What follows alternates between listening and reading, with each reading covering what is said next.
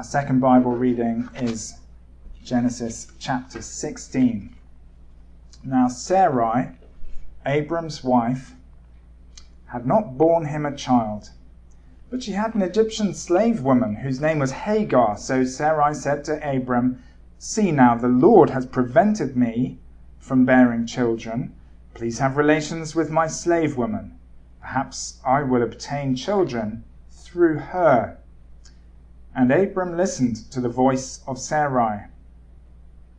And so after Abram had lived 10 years in the land of Canaan, Abram's wife Sarai took Hagar the Egyptian, her slave woman, and gave her to her husband Abram as his wife. Then he had relations with Hagar, and she conceived. And when Hagar became aware that she had conceived, her mistress was insignificant in her sight. So Sarai said to Abram, "May the wrong done to me be upon you. I put my slave woman into your arms, but when she saw that she had conceived, I was insignificant in her sight. May the Lord judge between you and me." But Abram said to Sarai, "Look, your slave woman is in your power. Do to her what is good in your sight." So Sarai treated her harshly, and she fled from her presence.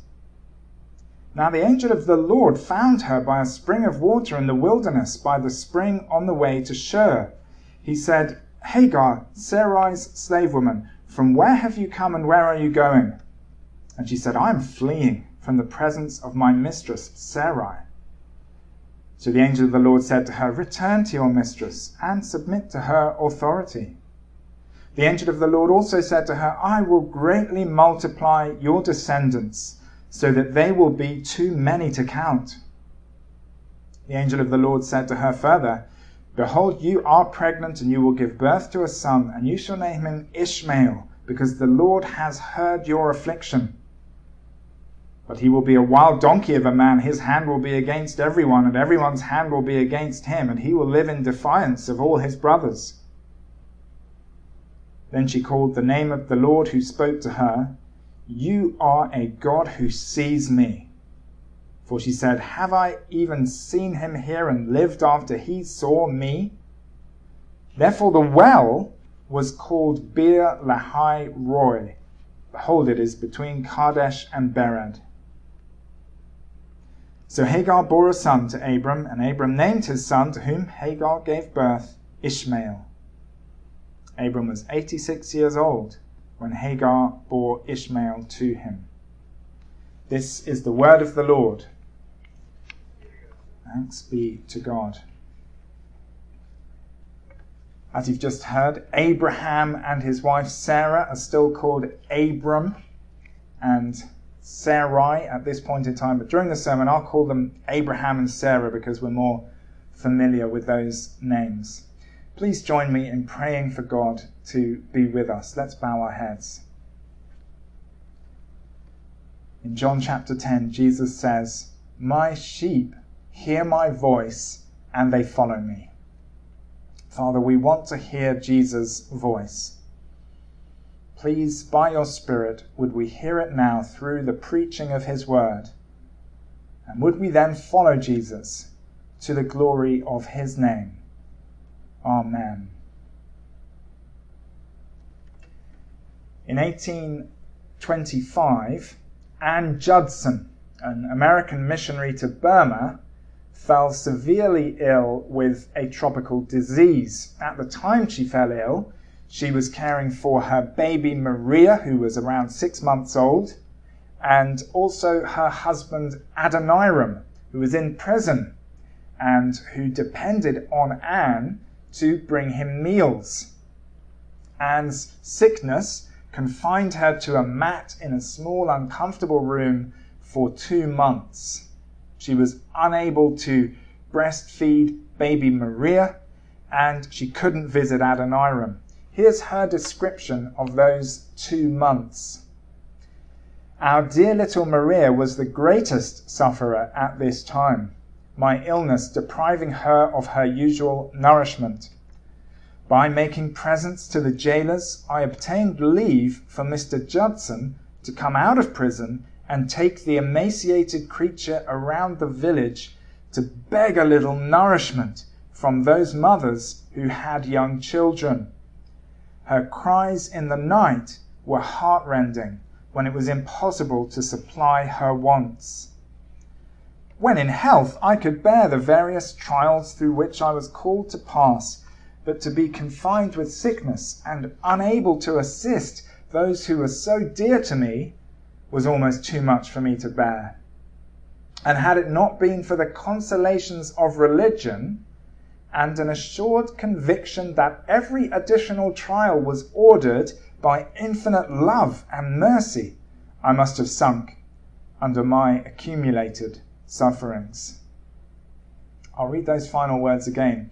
Had it not been for the consolations of religion and an assured conviction that every additional trial was ordered by infinite love and mercy, I must have sunk under my accumulated sufferings. Anne Judson believed that God saw her in her distress. She believed that, quote, every additional trial was ordered by infinite love and mercy. Let me ask you this question. If you had been in Anne Judson's position, would you have had the same confidence? Would you have believed that God was lovingly watching over you? It seems right to say that we need to be built up in this area of discipleship. 21st century Christians need to grow in our confidence that God sees us. He's watching over us, even when we go through trials that seem too much for us to endure. That's the message of today's passage, Genesis chapter 16. There is much in this Bible chapter that's uncomfortable. You may have felt uncomfortable when I read it a moment ago. And we will tackle those difficult issues along the way. But the heart of the passage is the name given to God in verse 13. You are a God who sees me. You are a God who sees me. If you'd agree that you need help with trusting that God is watching over you, even in your trials, then you need the message of Genesis chapter 16. We'll start with verses 1 through 4, and we'll give this section the heading, Vision Lost. Vision Lost. Let's look down, please, to verse 1 on page 11 of the service program, and I'll read from there.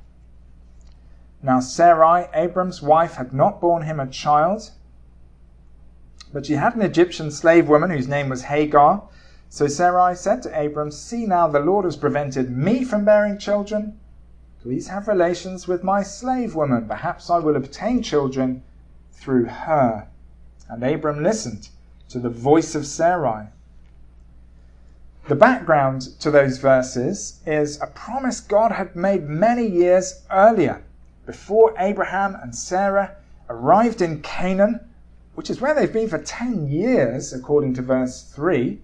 Before their arrival in Canaan, God had promised Abraham that he would become a great nation.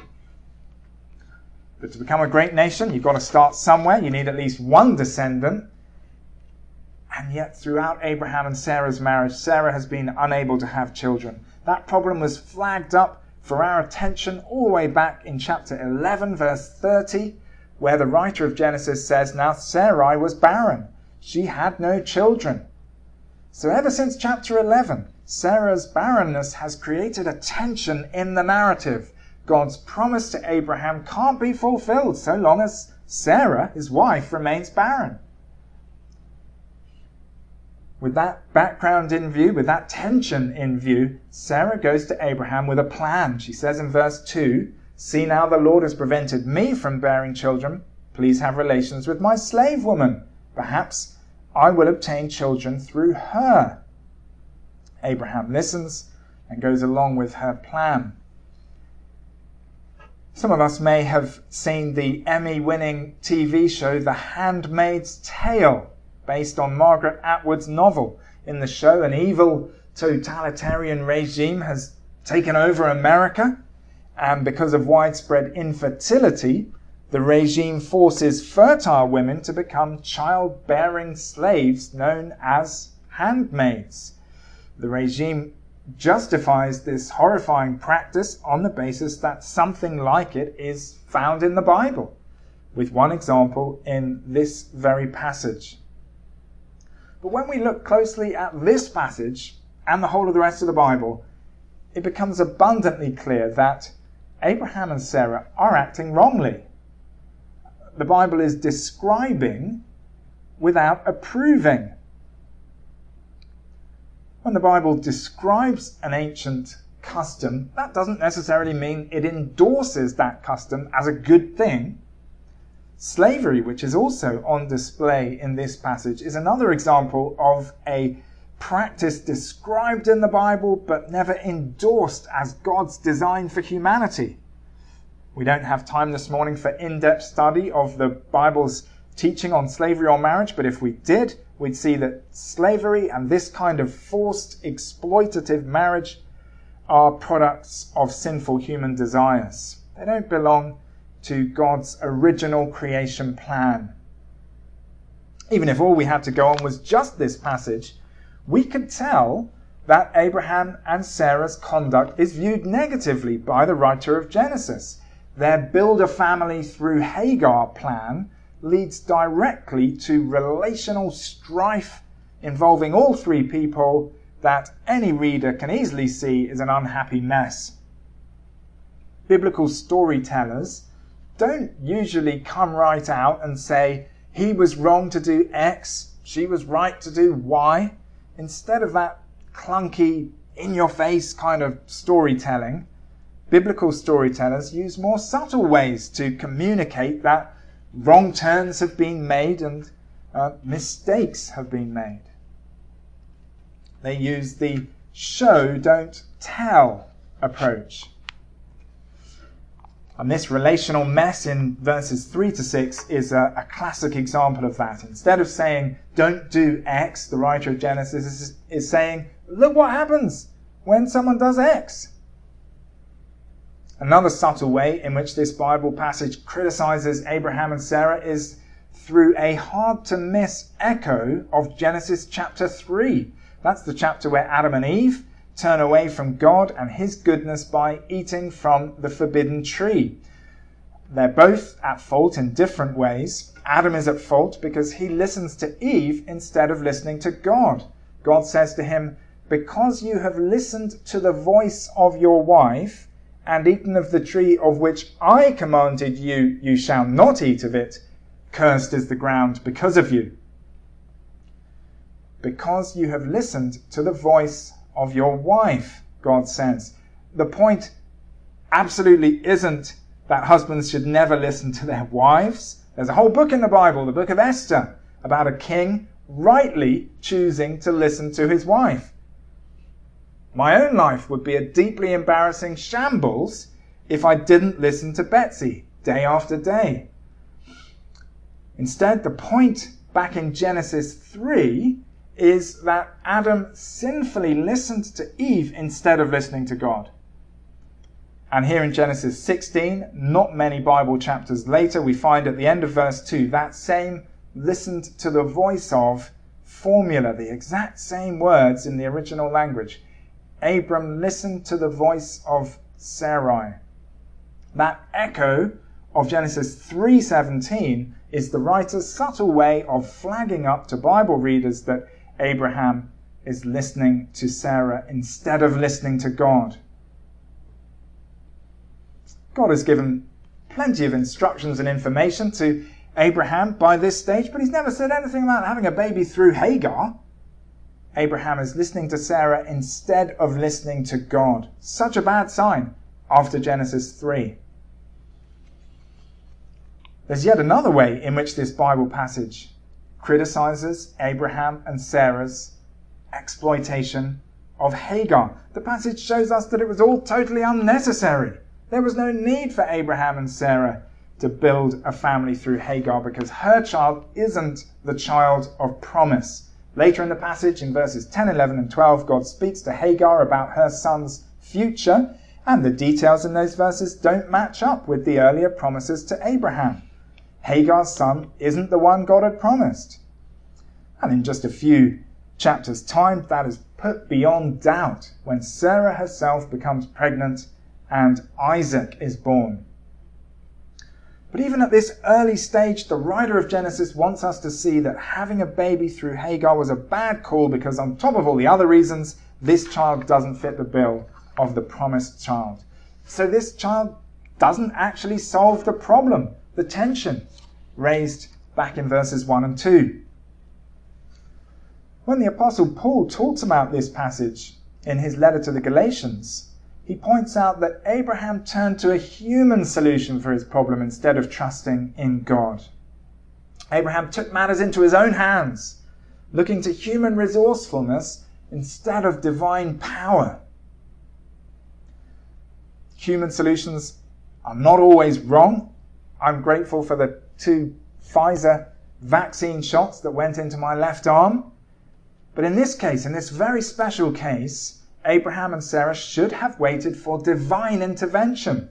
God had told Abraham that all the families of the earth would be blessed through him, through the nation that would descend from him. If Hagar had been a key part of that plan, God would have told him that too. So in verses 1 and 2, we find a loss of vision. Abraham and Sarah have taken their eyes off God. They're treating this world as their own theatre of operations and not as the theatre of God's purposes, which is what it is. They've taken their eyes off God. Let's move on at this point to the next section of the passage. We can title this next section, Vision Distorted. Vision distorted. I'll start reading from verse 4. Then he had relations with Hagar, and she conceived, and when Hagar became aware that she had conceived, her mistress was insignificant in her sight. So Sarai said to Abram, "May the wrong done to me be upon you. I put my slave woman into your arms, but when she saw that she had conceived, I was insignificant in her sight. May the Lord judge between you and me."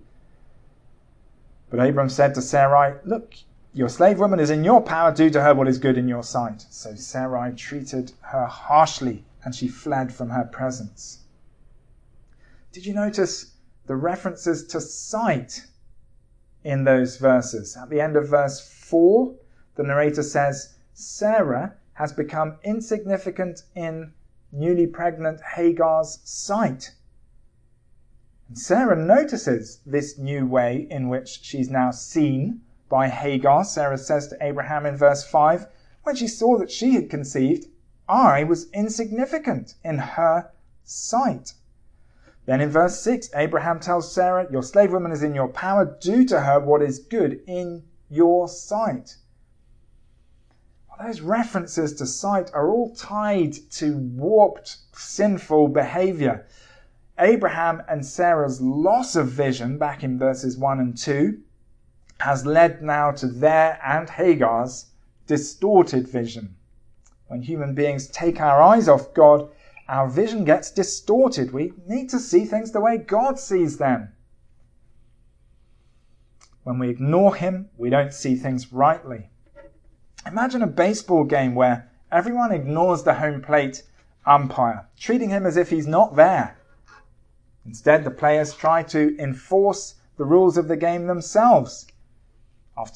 After 2 minutes, the pitcher says, "That was a strike." The hitter says, "It was a ball."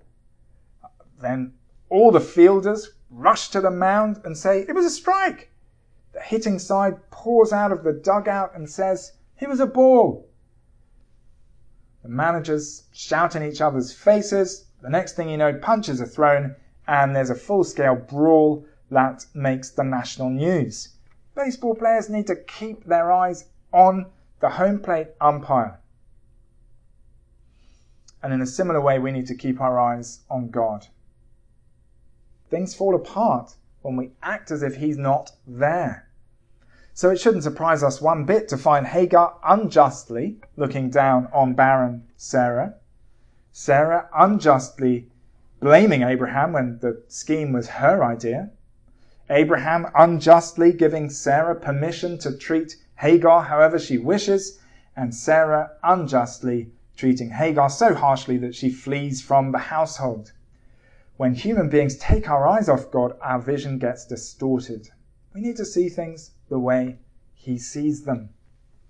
Thankfully, like an expert eye doctor correcting someone's faulty vision, God intervenes. Our heading for the third and final section of the passage is vision received. Vision received. In verse 7, we're told that Hagar, fleeing from Sarah, has reached a spring on the way to Shur. Shur was located between Canaan and Egypt, which means Hagar, who was Egyptian herself, according to verse 1, is traveling back to her homeland.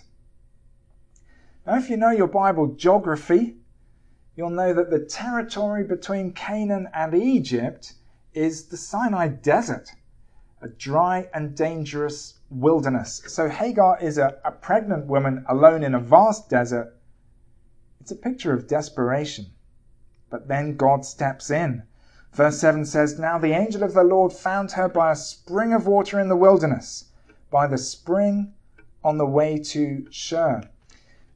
Somehow Hagar knows she's seeing an angel who represents God.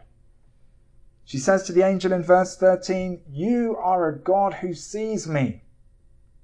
Later in the verse she says, "Have I even seen him here and lived after he saw me?" She sees God and God sees her. This is a vision-correcting event. In verse 8, at the start of their meeting, Hagar tells God she's fleeing from Sarah. But by the end of their meeting, she's on her way back to Sarah in obedience to God's command in verse 9. And that's good for Hagar. We can tell going back will be good for her because in verse 10, God says Hagar's descendants will be too many to count. Yes, it's true, her child won't be the child promised to Abraham, the child who gets that world-blessing nation underway. But even though she won't be the mother of that child, any pregnant woman in the ancient world told that her descendants will be too many to count would think she's hit the jackpot. Those details about her son in verses 11 and 12, which sound troubling to us, may not have sounded so troubling to Hagar, because they reveal that her son Ishmael won't be a pushover. He'll be fiercely independent, like a wild donkey. And that may well have sounded impressive and attractive to Hagar, the slave woman. Seeing God and being seen by him is good for Hagar. It restores her vision, her hope for the future. It's life-giving. And the life-giving goodness of this event is captured in the name given to the well. If you look down to the start of verse 14, you can tell from that, therefore, that the name of the well is connected to everything that has just happened. It's called Beer Lahai Roy, and very helpfully, most English Bible versions provide a footnote with a translation of that name. Beer Lahai Roy means well of the living one, the one who sees me. Well of the living one, the one who sees me. There's a very down-to-earth, non-spiritual way to understand that name. This is a well in a desert where water is absolutely essential for survival. If you see it, if you see the well, you'll live. Well of the living one, the one who sees me. But there's more going on here than just the satisfaction of natural thirst. Hagar has seen a vision of the living God, the one who sees her. The well's name speaks of that experience. Well of the living one, the living God, the one who sees me. For Hagar, that well was where the living God saw her. Not in a distant, God sees everything and everyone kind of way, but in a personal way. He had seen her situation, her desperate situation, and he had come to help her. In the Bible, seeing can have that sense of gracious intervention. Well of the living one, the one who sees me. It's time for us to think about how this Bible passage should shape our own lives. A rule of thumb that I always find helpful is that the meaning for us now is the meaning for them then, made suitable for our period of salvation history. The meaning for us now is the meaning for them then, made suitable for our period of salvation history. So what was the meaning for them then? Genesis is one of the 5 books described in the Bible as the writings of Moses. So we should think about the meaning that Moses was trying to get across. Moses led the Israelites from Egypt to the promised land of Canaan. What did he want those first readers and hearers to pick up from this passage? What was the takeaway for them, for those Israelites?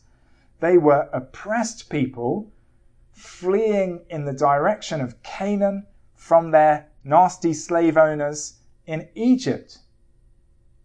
It's the exact reverse of this passage. In this passage, an oppressed person flees toward Egypt from nasty slave owners in Canaan. Think how stunned those Israelites would have been to hear about God dealing graciously with Hagar. Surely the takeaway for them was that if God sees an Egyptian fleeing slavery in Canaan, will he not see his own people fleeing slavery in Egypt? Remember, the promises given to Hagar were not as grand as the promises given to Abraham and his descendants, the Israelites. If God makes promises to Hagar and watches over her to fulfill those lesser promises, will he not watch over his own people to fulfill greater promises, the promises they bear? That's what the Israelites with ears to hear would have understood from this passage. And it would have been a very encouraging message for them. It would have been so reassuring to learn that their God is a God who sees them. When we bring that meaning to our own period of salvation history, it has the same will he not logic. If God watched over Hagar and the promise-bearing Israelites back then, will he not also see us in our trials? In our period of salvation history, we can see that Abraham's nation did indeed bless the world because it gave the world Jesus the Messiah. He offers the world redemption through his death and resurrection, and he'll return to live forever with his people in the new heavens and the new earth. Like God's promise-bearing people in the desert, we trust in the promise of a better future. And while we wait for that future, will God not see us? Just as he saw Hagar, just as he saw the Israelites in the desert, safely guiding them to Canaan. Yes, he will. Of course he will see us. When Anne Judson lay on her mat in Burma, consumed by sickness, unable to breastfeed her 6-month-old baby, unable to bring food to her imprisoned husband, she trusted that God was still watching over her, as we heard at the start. And she was right to have that confidence, because our God is a God who sees us. There's no greater proof that he sees us than the redemption he provided through Jesus, his Son. When the Son of God entered our world, he was the victim of humanity's lost vision, our distorted vision. He suffered unimaginably as he hung on the cross, where he received the punishment for sin so that we could be forgiven. We know God sees us because he lovingly sent his Son to meet our greatest need, our need for forgiveness. If you're hearing this and you haven't yet put your trust in Jesus, please do that so that all your wrongdoing will be forgiven. We've been thinking about the confidence we can have that God sees his people. As we finish, it's important to grasp that this message is challenging as well as comforting. In this passage, we find Abraham and Sarah failing to live in the light of this truth about God. When Sarah said to Abraham those words in verse 2, the Lord has prevented me from bearing children, Abraham should have said, God sees us. He's watching over us. If he wants us to take a different approach, he'll tell us. But Abraham didn't say those things. He listened to her plan and did as she said. They treated the world as their own theatre of operations and not as the theatre of God's purposes. And even though God graciously continued watching over Abraham and Sarah as his promise-bearing people, that loss of vision on their part had bad consequences for them and for Hagar, as we saw earlier. We can't assume God's care for us means he will always stop us sinning or always cushion us from the consequences of our sins. If we take our eyes off him, our vision will be distorted, and that will have consequences. So let us keep our eyes fixed during the coming week on the living one, the one who sees us. Let's pray. Heavenly Father, we know how quickly our eyes turn away from you. We know how quickly we start to act as if you're not there. We pray, Father, that you would correct our vision. Bring our eyes back in your direction. We thank you that you are the living one who sees us. Thank you for seeing us in our greatest distress through your provision of Jesus to die for our sins. Help us to trust confidently that you see us in our trials. We pray that would bring us great comfort. We pray that when we are undergoing trials, those trials would not cause us to lose our vision, to lose sight of you. We ask these things for Jesus' sake. Amen.